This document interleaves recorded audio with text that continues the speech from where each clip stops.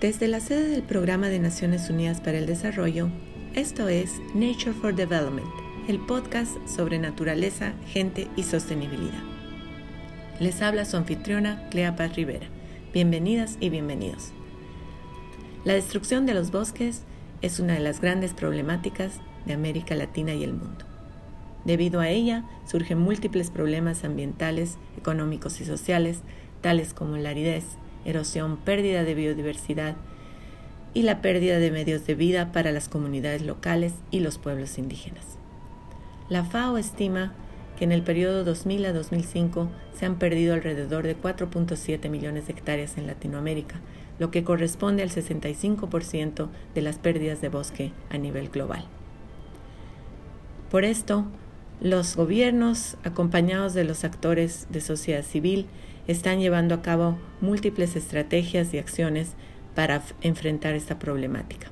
En este capítulo exploraremos el rol de los gobiernos subnacionales en los esfuerzos para detener la deforestación y promover el desarrollo rural sustentable bajo en emisiones.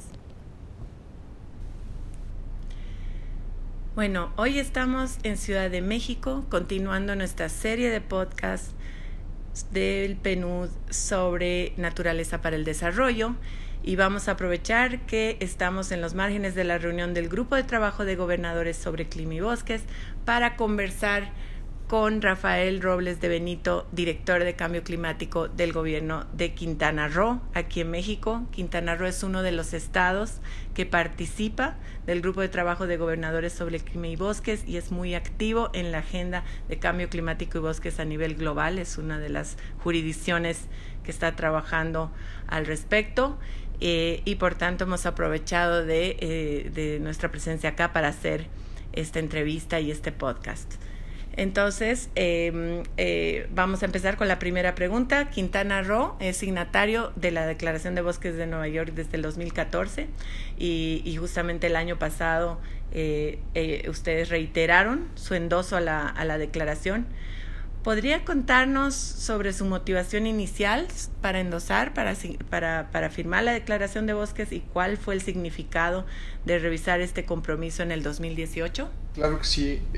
Cuando nosotros asumimos las funciones en la Dirección de Cambio Climático y en la Secretaría de Ecología y Medio Ambiente, nos encontramos con que Quintana Roo había firmado este acuerdo de Nueva York en la administración anterior.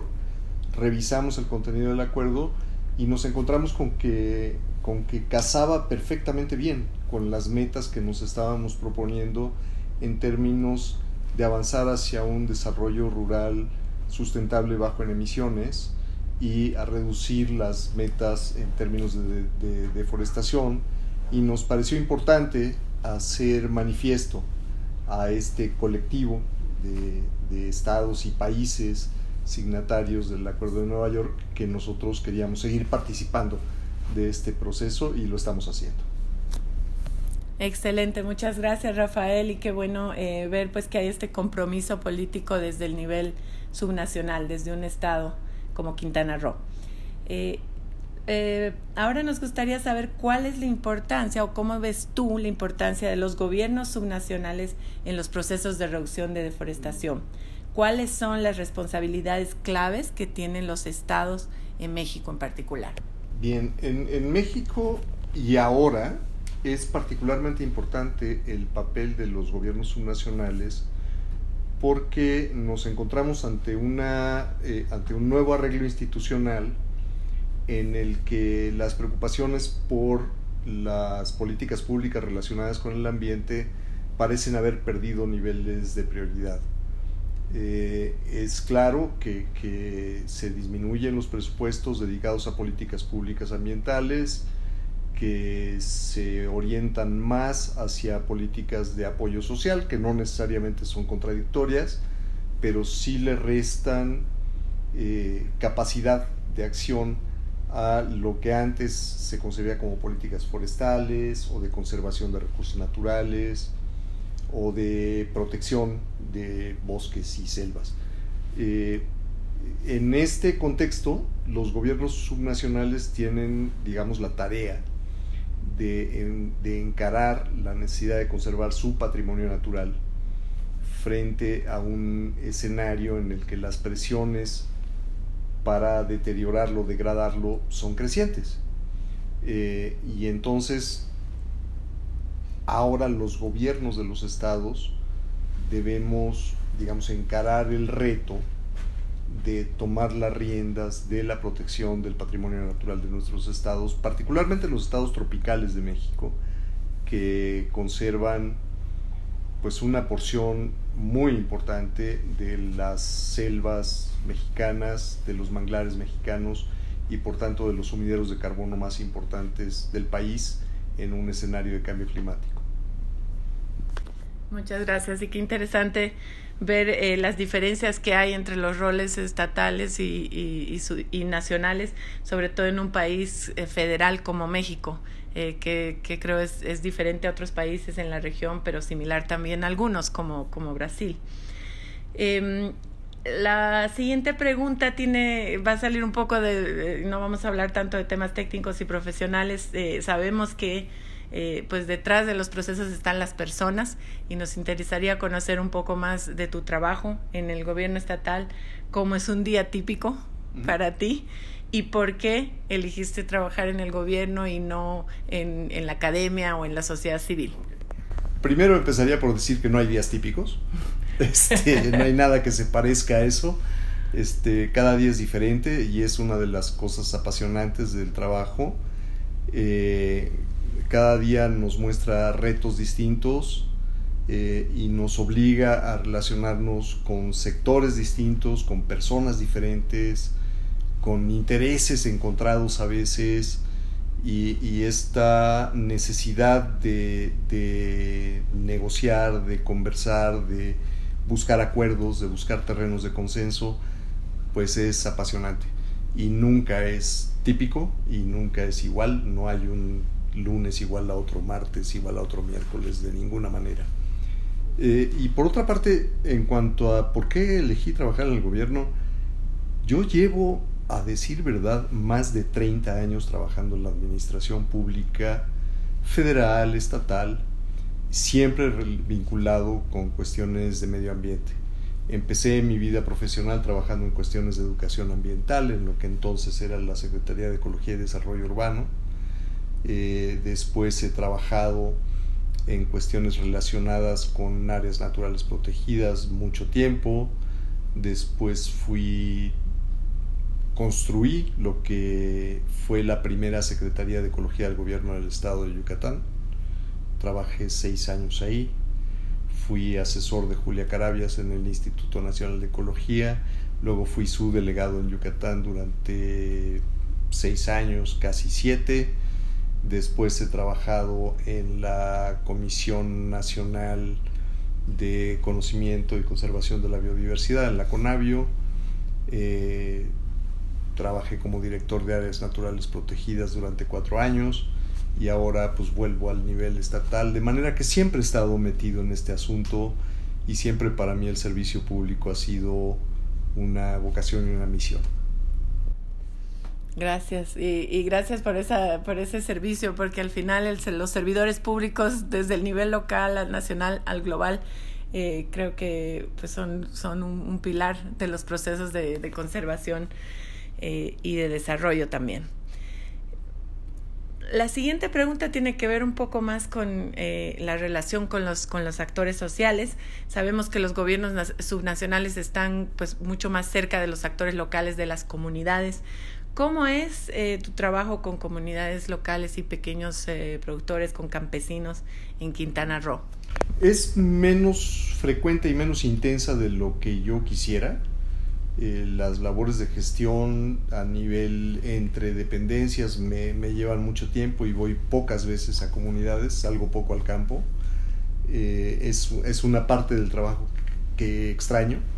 Sin embargo, sí encuentro un singular placer personal y una satisfacción grande el poder trabajar con comunidades entre pares.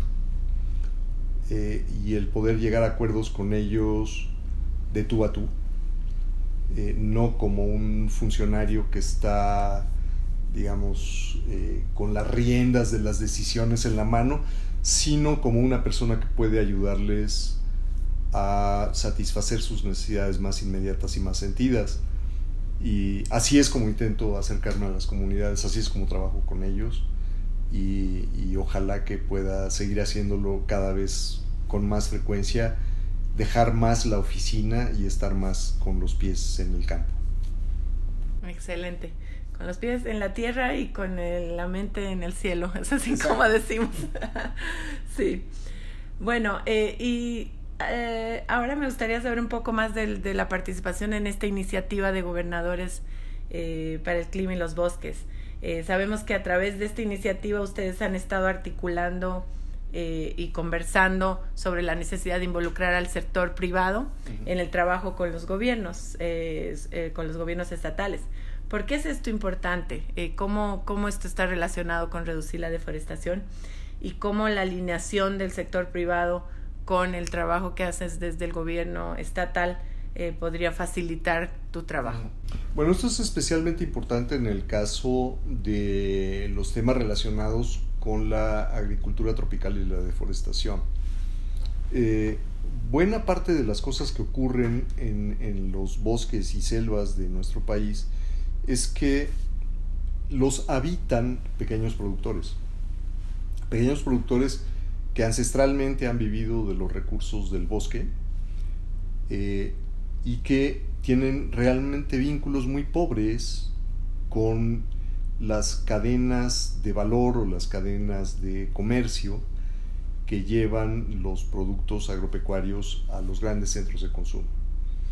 Y aquí encontramos en el sector privado una cadena de transmisión que nos podría ayudar a llevar los productos de los pequeños productores más allá del ámbito de la subsistencia e incorporarlos a un mercado que cada vez más demanda productos que puedan portar etiquetas de sustentables, de orgánicos, de amigables con el ambiente.